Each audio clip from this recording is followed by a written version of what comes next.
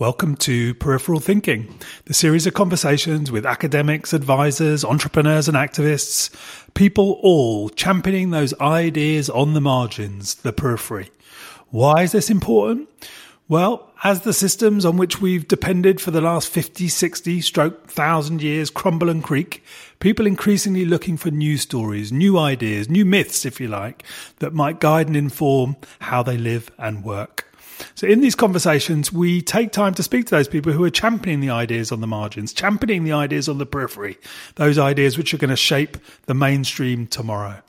And our hope is that you're a little bit inspired, a little bit curious enough to take some of these ideas and bring them back to the day-to-day of your work and your life. Daniel, thanks for joining me on Peripheral Thinking. Thank you, Ben. Thanks for having me. I've kind of followed your sort of writing, your kind of writer, author thinker I've followed for a few years now. But just for the benefit of some of my audience who've not listened, how would you sort of describe some of the key things that you write about most frequently? I've written a number of books. The first book was about psychedelic shamanism. That came out in 2002. And before there was a big psychedelic movement or renaissance.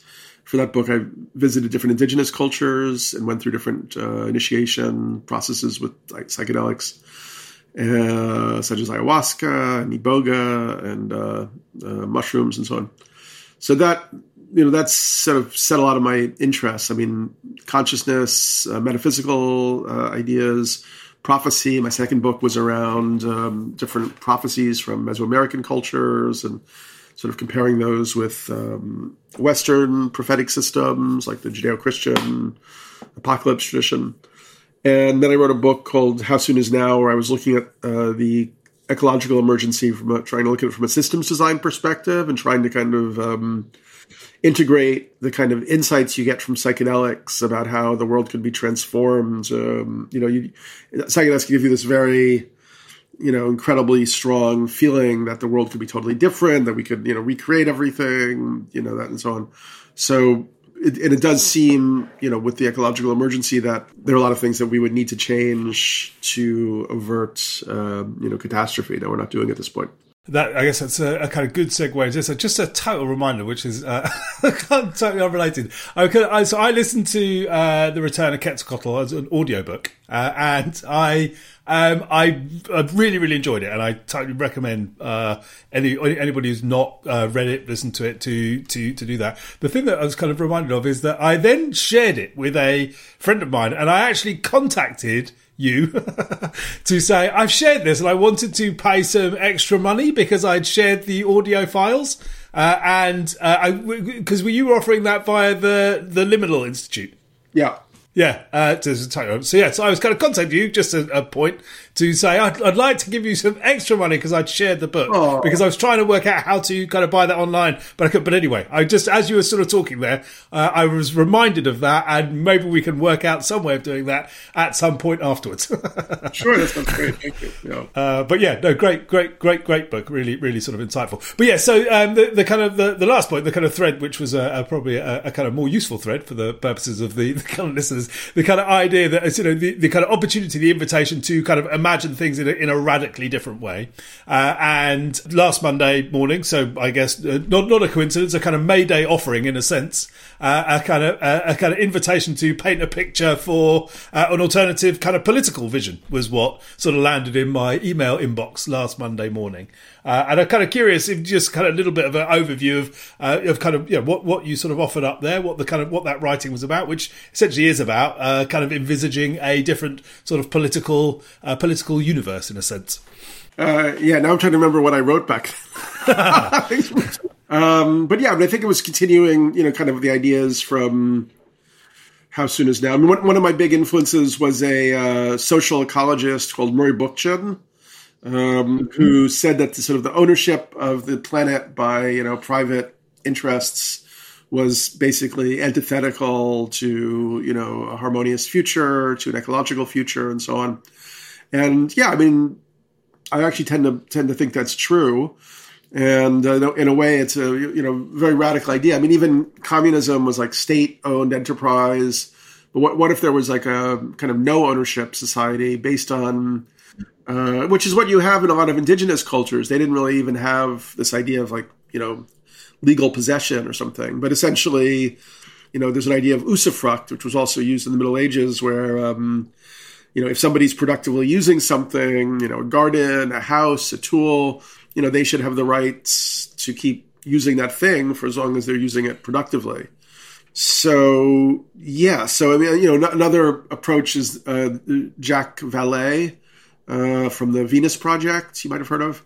And he talked about the idea of, he saw a future of like the resource economy, where essentially we would, reapportion resources rationally and allocate them fairly. His vision also kind of shaded towards a kind of like, communism or something very much like that. We know that more and more young people in the U.S. are, quite interested in sort of socialism. Another big influence for me has been Oscar Wilde's one political essay, The Soul of Man Under Socialism, where he talked about, how in the past, like, the artists were mostly people who had family money. And so they were the ones who had the time to cultivate, to wonder about the world, to cultivate their unique vision, their unique self. And that he would like to see a future where everybody had that opportunity, whether they became artists or not, to at least have the experience of like, what he called cultivated leisure as an aim. So, and he said that the only way that could actually happen, obviously, would be if we got rid of most forms of human drudgery, which are ultimately forms of slavery, whether, wage slavery or actual slavery. And so he said the only way to do that would be, mechanical, like the machines needed to replace humans and do all the drudgery.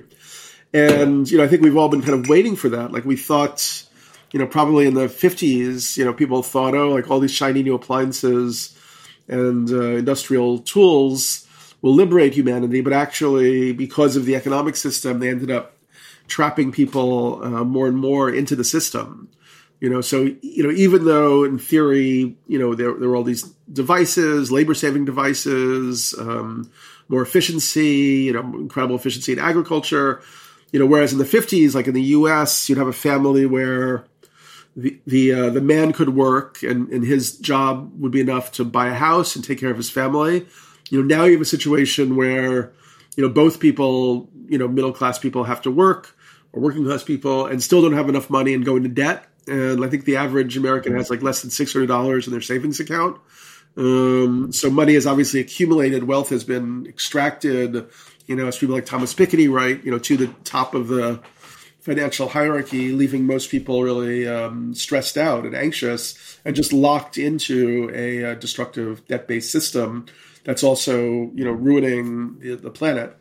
So, a lot of times when people on the left or whatever are talking about systems change, it doesn't feel that it goes deep enough to me, that we really have to go to and that's what I love about like somebody like Murray Bookchin, is that we really have to go to the root of this whole thing. And then, maybe it's like a really deeper transformation, even though obviously that would cause amazing upheavals. And it's very hard to imagine how it could happen because, every country has its very powerful military. And now they're going to add on to that, surveillance, AI surveillance, robot drones, the New York police are now starting to use robot dogs. So it feels like we're moving more and more in the direction of technological totalitarianism. But, we don't necessarily have to move in that direction, but it would require a kind of large-scale awakening, and breaking what William Blake talked about as like the mind-forged manacles, to see that we can actually envision and create a completely different shared reality.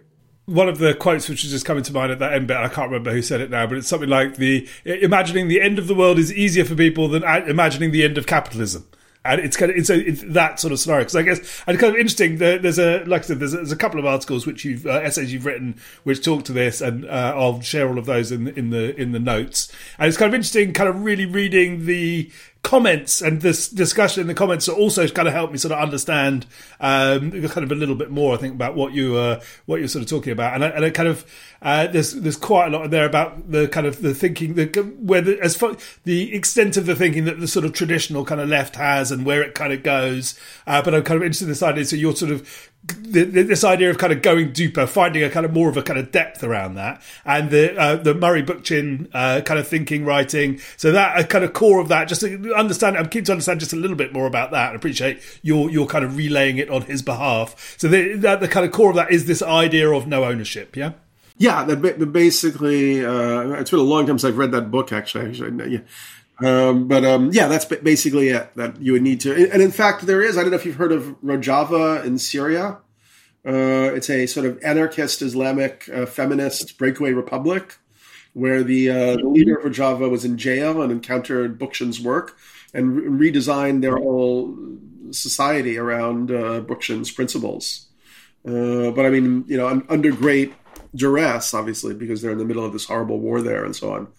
But for, I guess to continue the thought experiment, I mean, what even Bookchin is missing is this sort of shamanic, Gnostic, esoteric aspect of it, which for me, if we're thinking about how to break the materialist, capitalist kind of logjam, we would also have to kind of have a revived mysticism and a revived esotericism.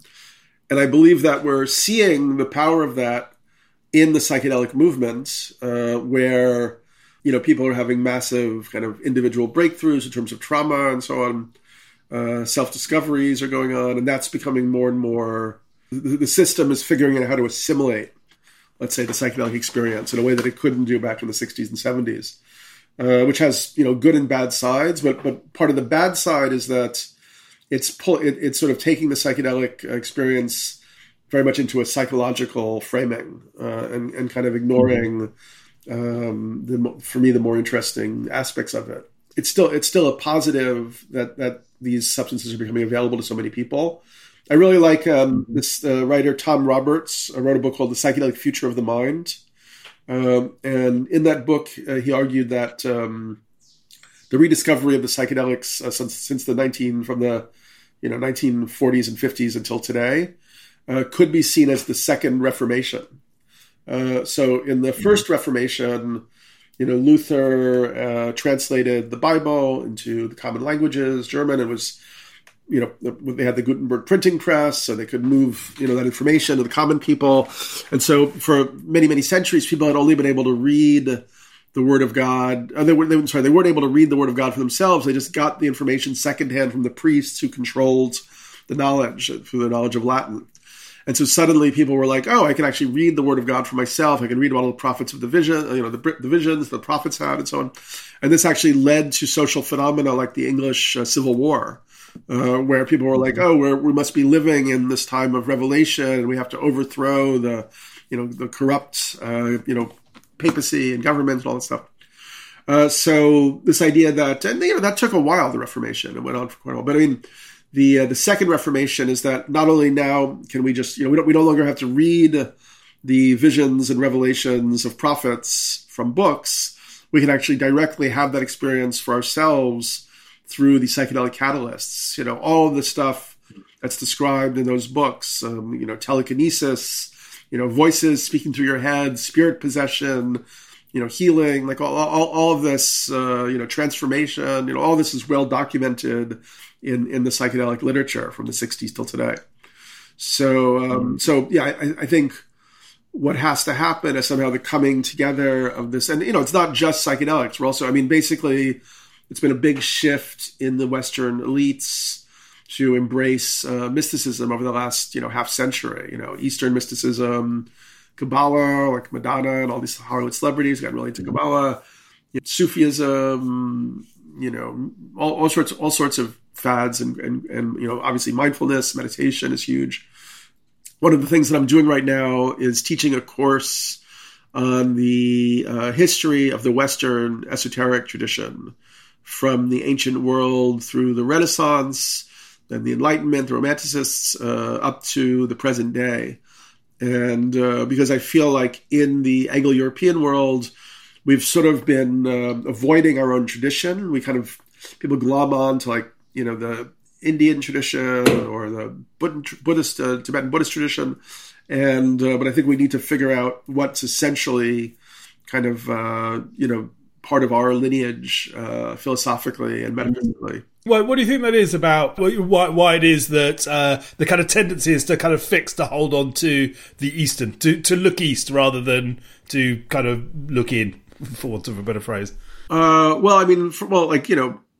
Buddhism, as an example, or Indo-Tibetan Buddhism, preserved a corpus of esoteric knowledge and technique that the West kind of lost, and there were different efforts to revive a more kind of esoteric and hermetic side to Christianity, like Pico della Mirandola in the 16th century, I guess, and then the Rosicrucians in the 17th century.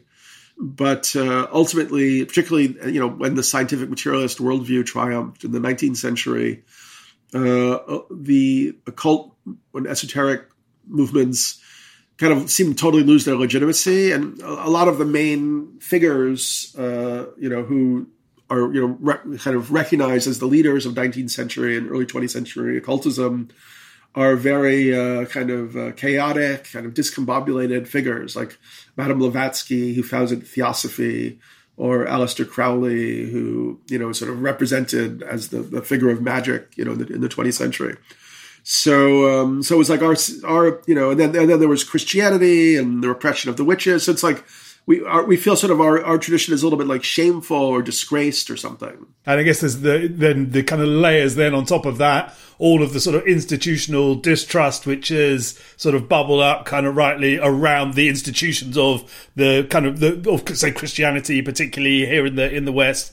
So kind of making those things also quite sort of the stories around those things sort of shameful, the places around those things shameful. And so for those people with a curiosity, with a kind of mind to look for those, it's kind of in a way safer to kind of to look beyond than to spend much time in the immediate.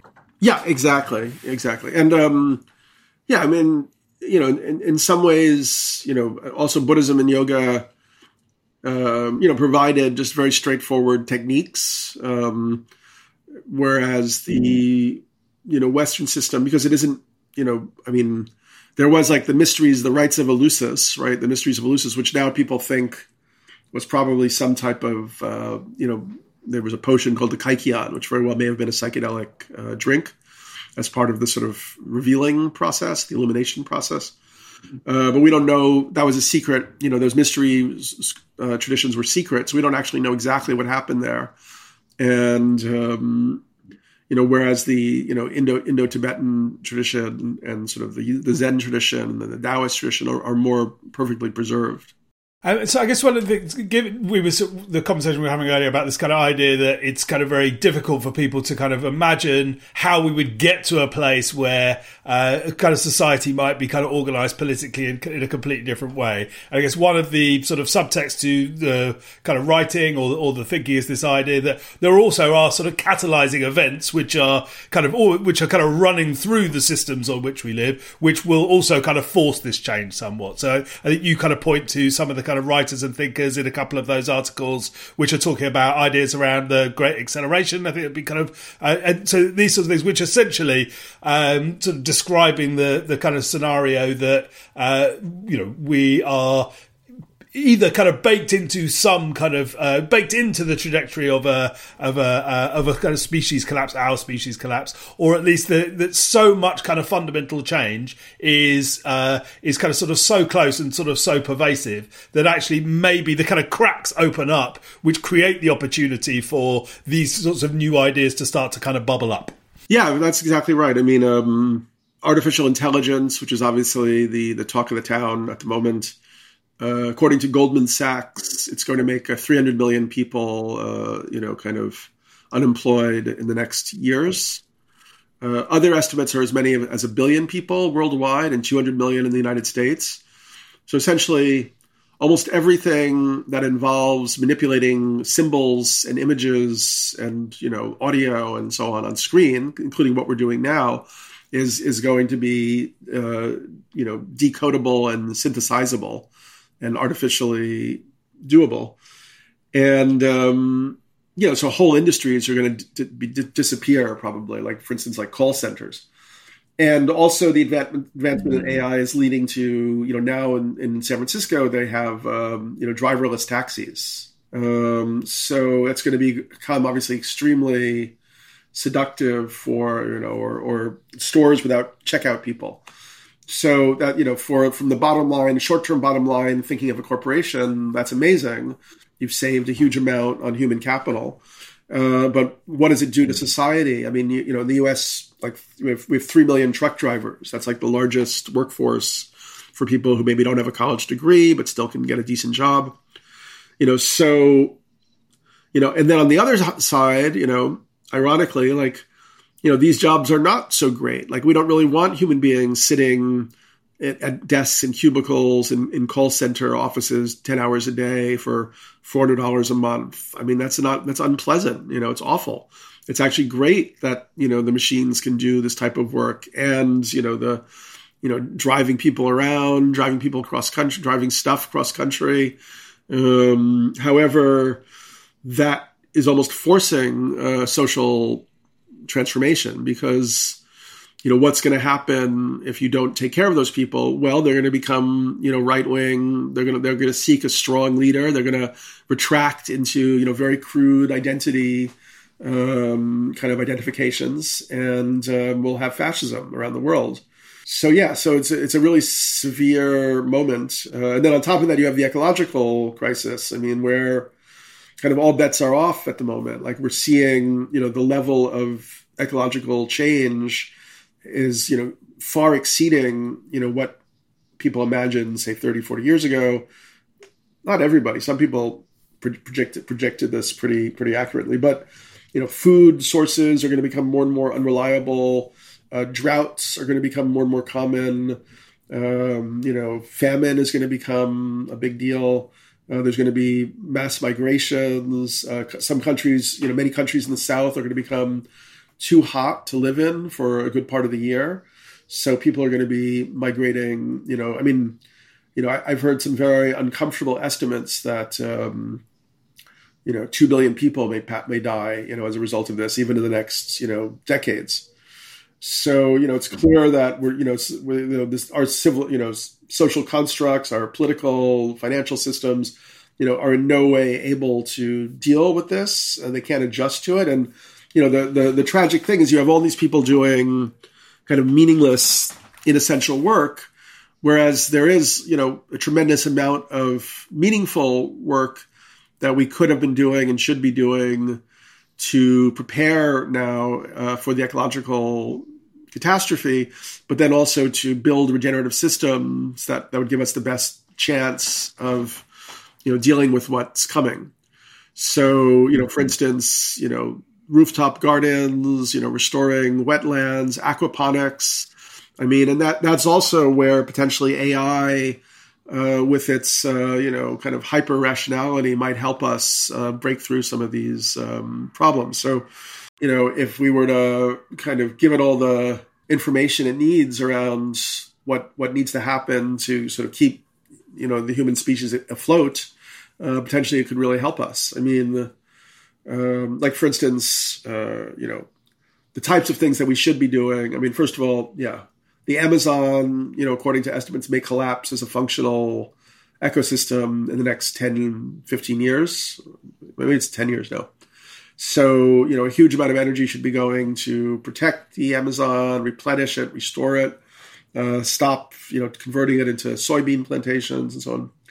Aquaculture in the oceans, like the, ocean acidification is one of the, as the ocean heats up and as it absorbs more CO2, the ocean is becoming far more acidic than it used to.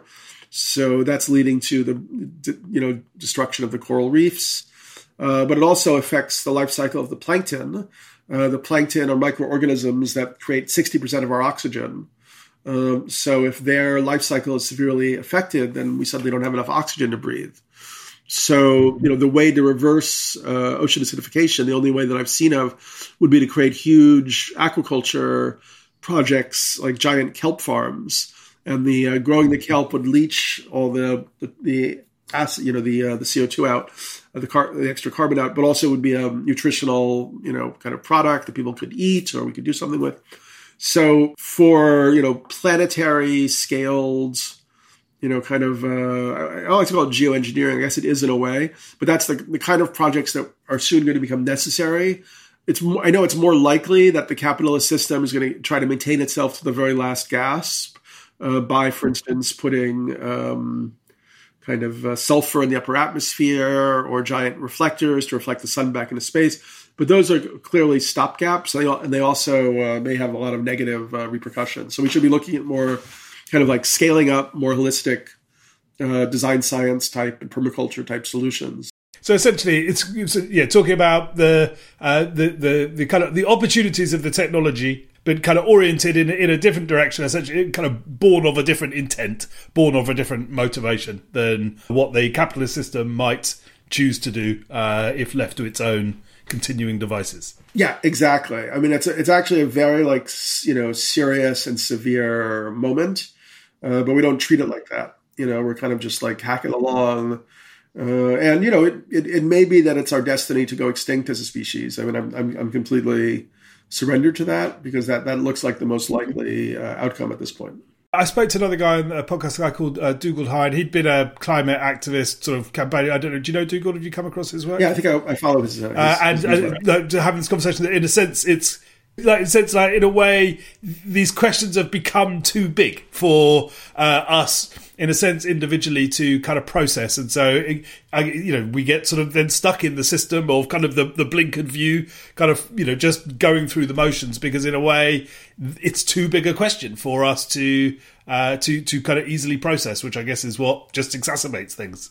Yeah, most people just shut it out. I mean, we've also grown up in a system where we're kind of indoctrinated to believe in authority structures.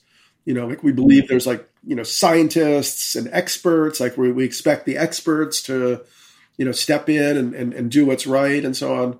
So yeah, that's part of the problem. Particularly in the US, we're extremely pacified. And when people get, enraged enough to do something, it usually, has to do with their own particular working situation or whatever. I mean, yeah, an Extinction Rebellion, I think was a good, noble effort. I mean, it still is, and they've done a lot. I'm still not clear with Extinction Rebellion. I feel that the name of it is a little bit of a tough, kind of thing for a lot of people. It's quite negative. And, Gail, for instance, Bradbrook, definitely understands the mystical aspects, but they don't really foreground that. I mean, a lot of leftists are very, very materialistic, or they're not materialistic, but they're still believers in the scientific, materialist rationality idea. And that's why I keep coming back in my work to like this philosopher, Bernardo Kastrup, who I've interviewed once, who wrote a book about, he's an analytic idealist. So he basically argues that it makes much more sense logically to understand that consciousness is the foundational reality, and what we experience as the physical is a kind of projection or manifestation of consciousness on some level. So, given the sort of complexity and our inability to kind of understand and to sort of sit with these things, and sort of, I guess still the kind of leaning predominantly to the material rationalism for kind of huge chunks of kind of people who might also say that they were the kind of campaigner-minded people. Where do we go? How to sort of seed these ideas? How to give space so that these kind of the broad ideas that you're talking about here might start to take hold, might start to flourish. Cool. I mean, I made a deliberate effort in that direction a number of years ago. I had a company called Evolver, and we had a nonprofit called the Evolver Network, and I still really like the model we came up with. It's a bit similar to something in the UK called Transition Town.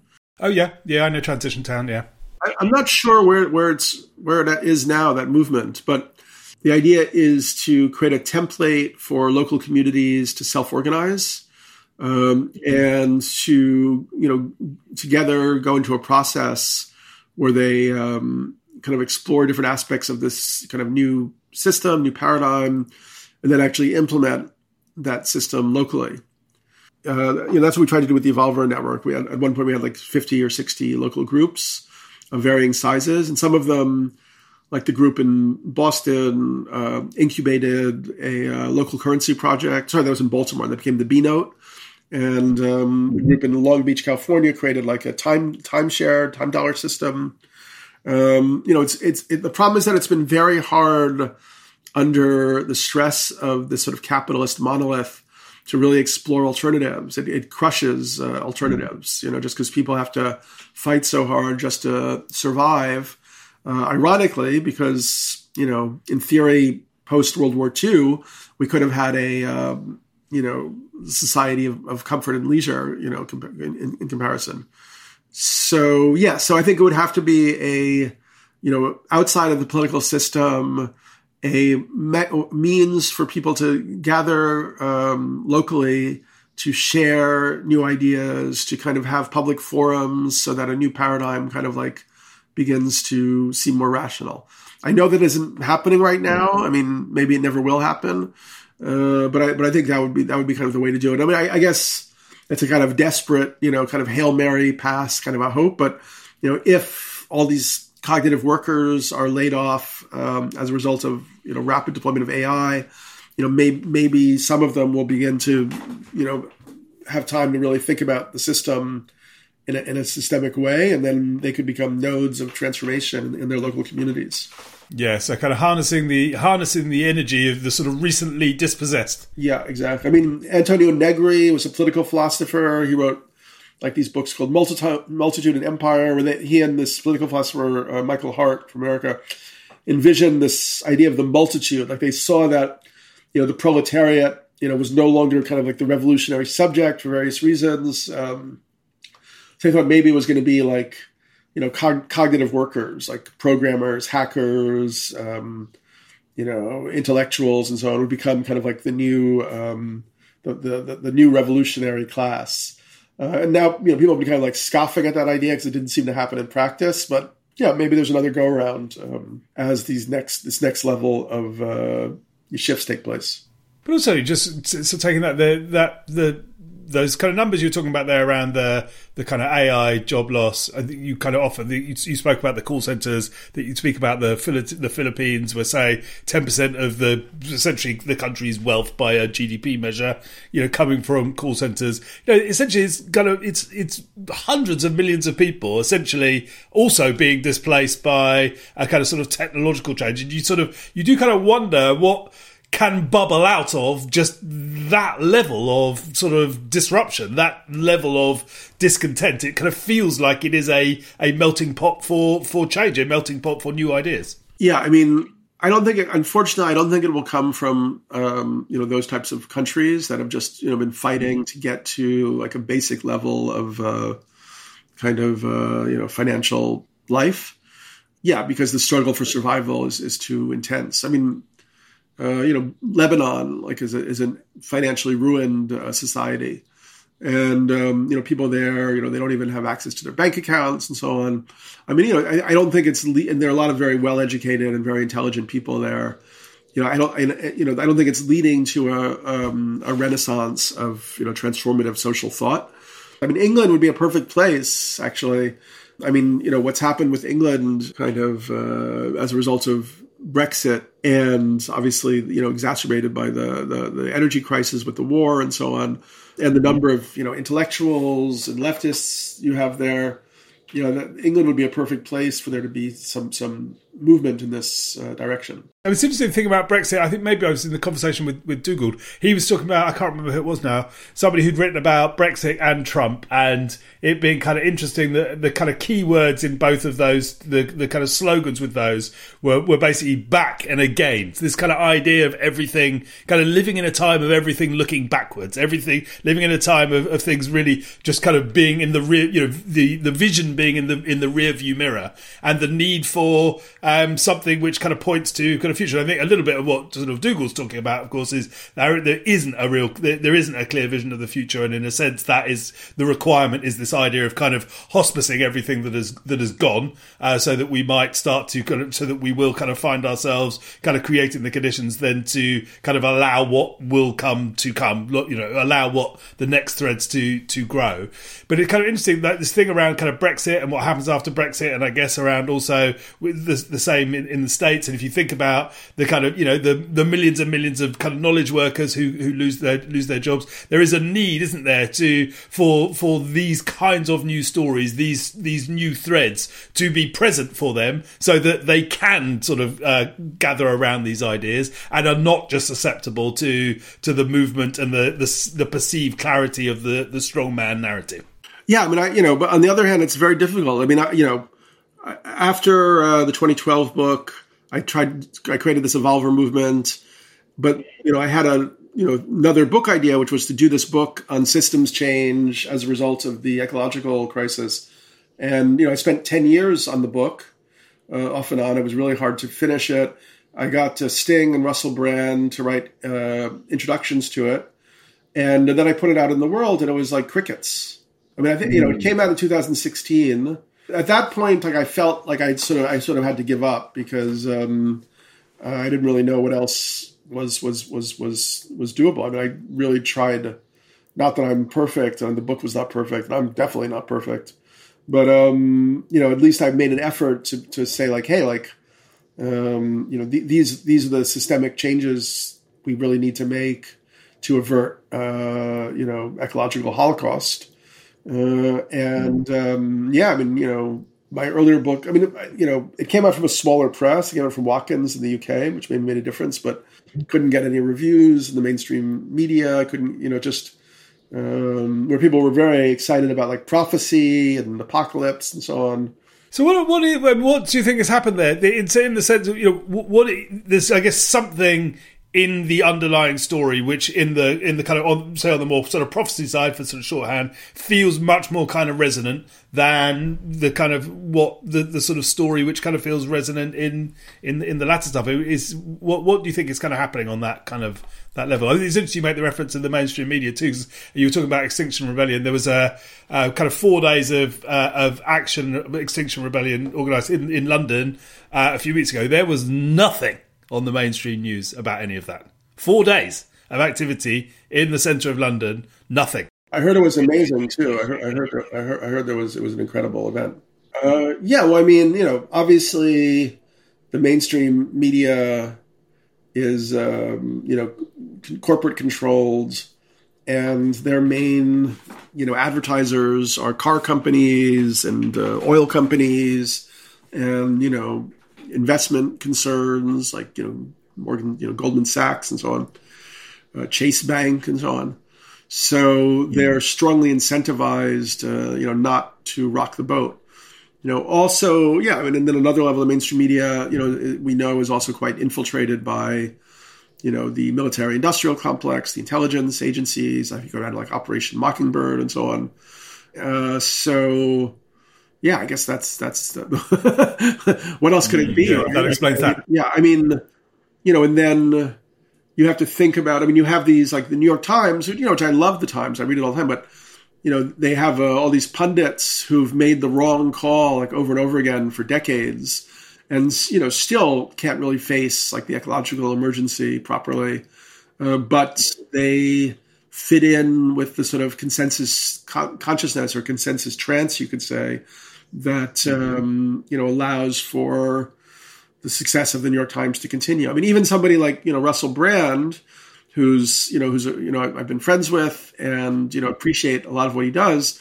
He's basically stopped kind of talking much about ecological topics because he doesn't get as many followers. If he starts talking about what's happening to the planetary ecology. So, a lot of people just get, kind of co-opted in various ways. And so, writing. So, if you're writing about your main writing about kind of 20 years ago, the kind of ideas around that, which were kind of very culturally resonant, I guess. So, kind of the mainstream or relative mainstream culture at large were very drawn to those ideas, yeah. And so, I guess it kind of. Were you sort of talking about the kind of the writing around sort of prophecy and a lot of the kind of work of sort of 15, 20 years ago when you were talking earlier? And so is that there's a distinction then you were talking about the kind of book that was written in 2016 which didn't get anywhere. I'm just kind of just curious to try and understand what happened around those two things. Why you think one, why some writing just connects and is resonant, and another, like you say, kind of book that's written is just met with crickets, met with nothing. I mean, in that time, I'd kind of moved further from the mainstream. Like when I wrote Breaking Up in the Head, and even 2012, I had recently been like a New York Times, magazine writer, and was more part of the milieu. And then I became more seen as like a fringe thinker. So it was easier for them to ignore my work. There are, I guess, maybe Paul Hawken is somebody who his books on ecological solutions have gotten some traction. But generally, it's a hard sell if you're talking about systemic solutions. Just by nature of the complexity of it. Well, because, most people, as you said, can't really take it in. Like I remember when I went around giving talks about how soon is now, and I talked about how we would have to like structurally redesign the economic system, so that no longer rewarded like externalities and so on. I could feel that it was just hard for people to take in because people are just dealing with like student debt and trying to get their kids into schools and, all that kind of stuff. Like they don't have the bandwidth necessarily, and if they do have a little bandwidth, then naturally they want to think about, self-improvement or, mindfulness or healing or something like, there isn't a lot of room in a lot of people's lives for, deeply thinking about systems change. It's like a strange decision to make that a focus. Yeah.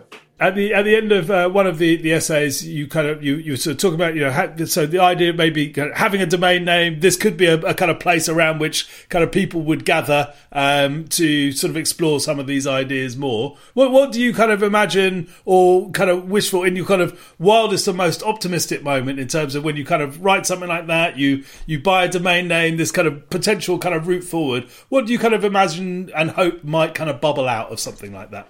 Sure, I think we should always live in hope. I don't, in a sense, I don't even like hope, but live in possibility, and I mean, I do know personally, like, mega billionaires, like, I spoke at Sergey Brin's dinner at Burning Man. I was friends with Sean Parker, who was the first president of Facebook.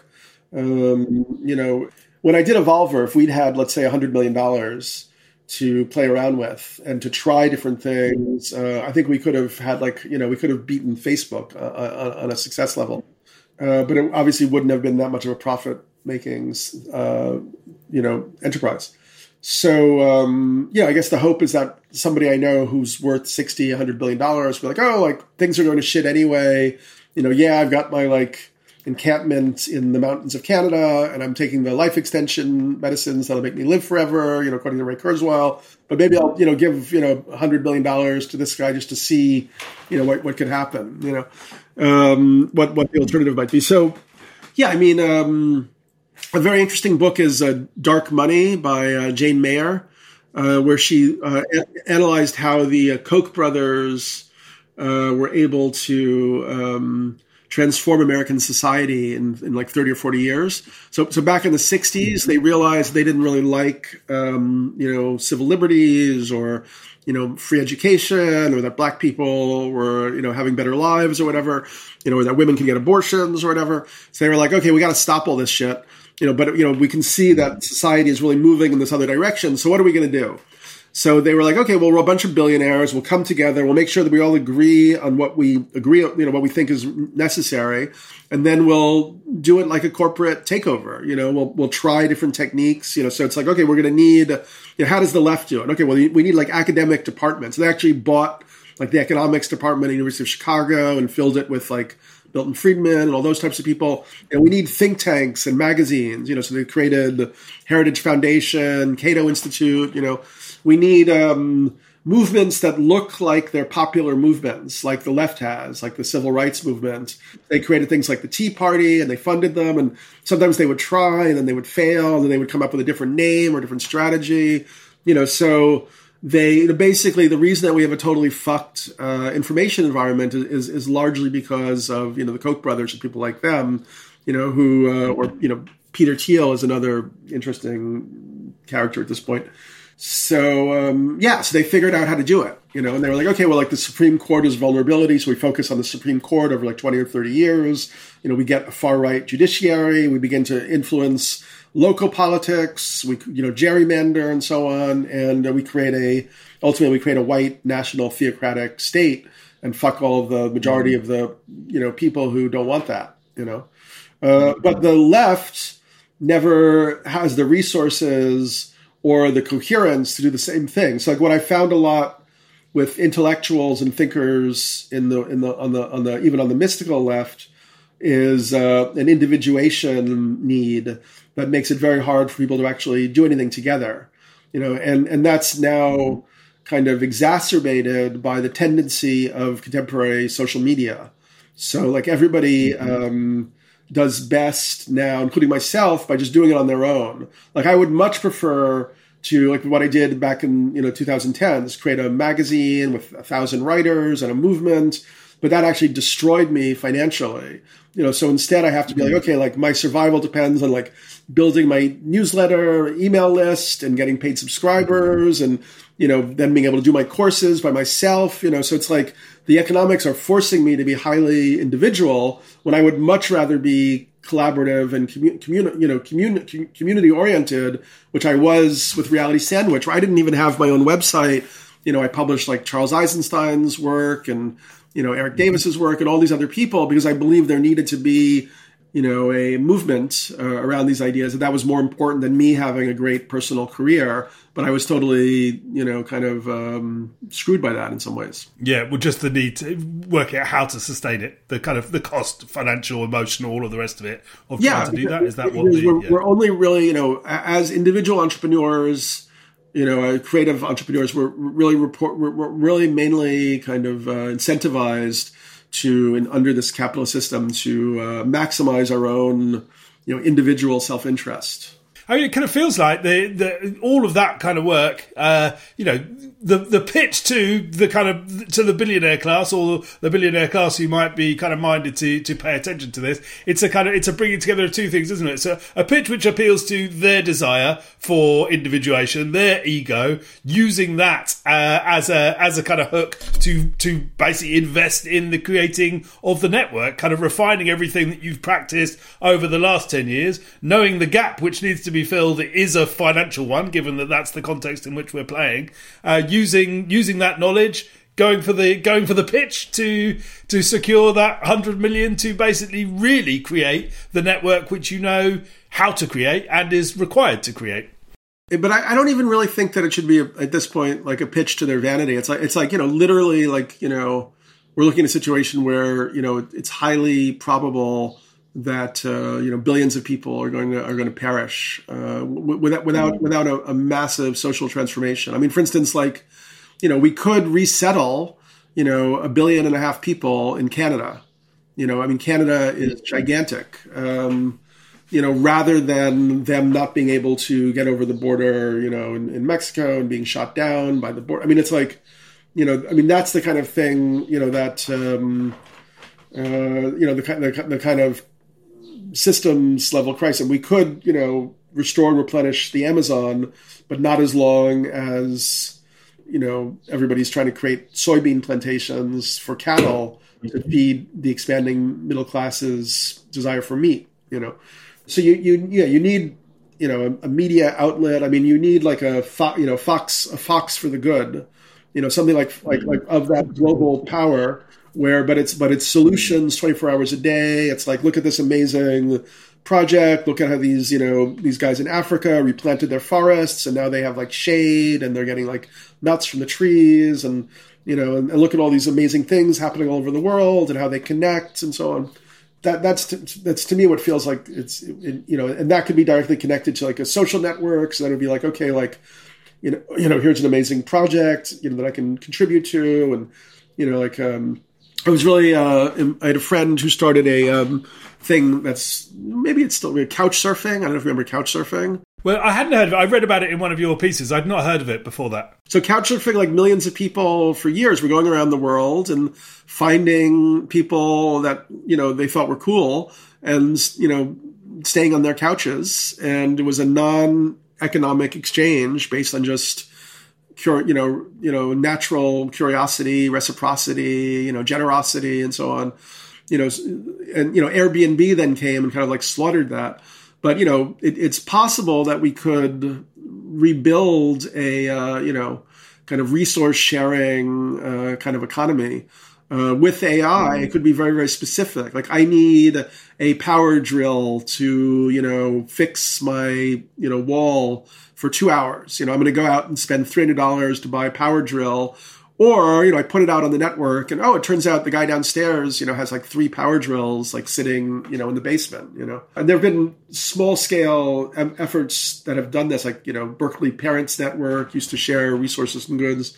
But to me, that would be something that would also begin to like create, more social cohesion and more social trust, which we've totally lost. I mean, that's why I'm, unlike the guy who I've been arguing with on my comments, Tom, kind of really enthusiastic about AI, because I think, I am, I guess, sort of an accelerationist, and that I think we might as well exacerbate the crisis of capitalism to bring about a solution. And I also believe that when you have things like natural language programming, like when we were trying to do Evolver, we were trying to build a competitive social network to Facebook using Drupal, and we just didn't have the funding to be able to make anything that, our version was like, looked like a samizdat kind of like mimeograph machine, compared to Facebook. But you need to be able to build something that is coherent, that looks good, that's marketable, and so on.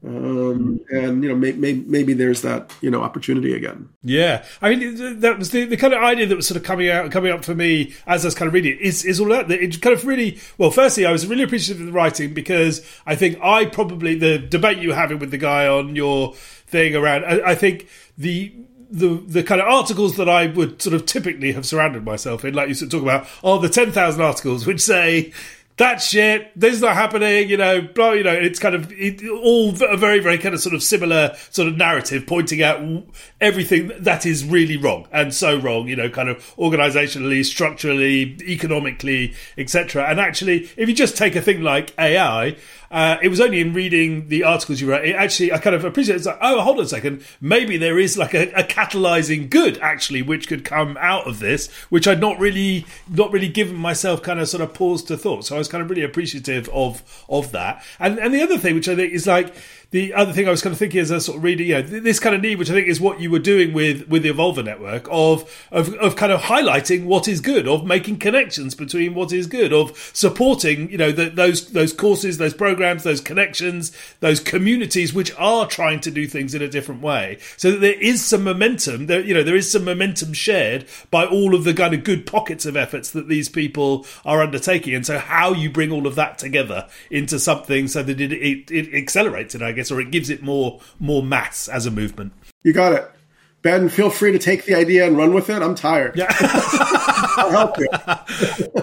Now, I'm looking for my CEO in a way. I wish I could find somebody who I could just be there kind of like, like John Dee to Queen Elizabeth or something, and just like, somebody younger, somebody who like, is more charismatic, that financial people love, So no, I mean, like I said, I think a lot of these ideas are great, and I think it is a time when we're whether like the thing we were talking about, whether the change is actually going to come from the millions of people in Philippines who are now going to lose their jobs and be returned back to the kind of place of desperation they're in before. I totally kind of get that is not where the change is going to come from. It kind of feels to me that they are kind of emblematic of the change, which is kind of rippling beyond borders, though, and that level of kind of destruction, of transformation, that level of chaos, essentially, across so many different cultures, in a way has to be a kind of sort of seeding ground. And I guess in a sense,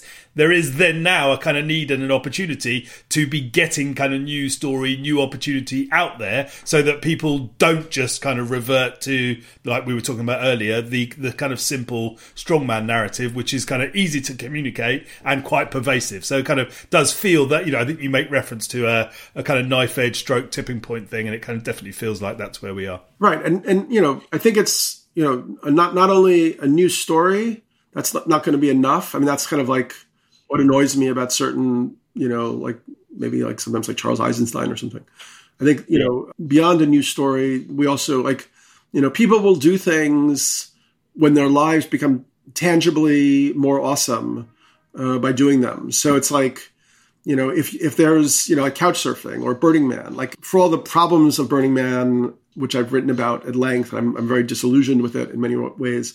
I mean, the amazing thing about it is people go there and their idea of what human beings can do, what our human potential is like immediately opened and transformed. And also Burning Man shows that, we are very permeable and flexible. And actually, we don't know how quickly we can just totally adapt to a different idea, a different way of being, if it's actually better.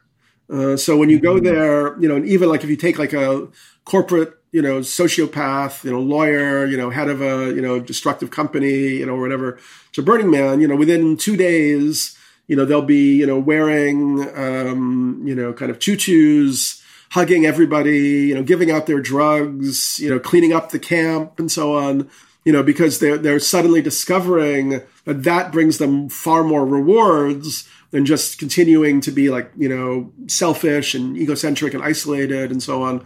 So, but what happens with Burning Man is then that new sense of agape or communal love that people feel, they extend it to the boundary of their privileged community, but no further, Whereas I'm saying when we look at this, crisis of extinction that threatens, all life on Earth, we have to extend that boundary to our human family as a whole, and even beyond that as much as possible to the larger community of life. That idea of kind of extending it to the larger community of life also feels very kind of resonant for me. Where would we point people to find more of your writings, thinkings, talkings? The Substack, danielpinchbeck.substack.com. And that's the main thing that I've been going on about lately. And there are courses also at liminal.news. People sign up, I'll send them info about new courses, but also they can, check out old courses or, audiobooks and so on. I guess those are the spots right now. I mean, I'm also on all the normal social channels like Instagram and Facebook under my name. Excellent. All right. Well, we will include all of that in the notes. Daniel, thank you very much. And I am excited by these ideas. So let's see where these go. I'm super keen to keep talking about them. So I will keep gathering around the writing. And it looks like you've read a lot of interesting books from your shelf. Unfortunately, it's a little too fuzzy to see exactly, but it's always a good sign. Thank you again for listening. We really hope you enjoyed that conversation. As ever, if you like what we're doing, if you think anyone would benefit from listening to this conversation, enjoy it or dislike it even as much as you have, please feel free to share it. We really appreciate you taking the time to do that. The sharing is the lifeblood of this. Sharing and liking, I think, are the currency of our modern time. So if you take a moment to, share it with somebody who you think would benefit, we hugely appreciate that. Or even take some time to write a review. Irrespective, if you like what we're doing, you can find out more if you search up peripheral-thinking.com. You'll find your way to the podcast website. You can sign up there. You can register there. You can keep abreast of everything that we're doing. We'd be sure to keep you notified as soon as the next conversations go live. Meantime, thanks again for your time. Thanks again for your ears. And we look forward to you joining us next time.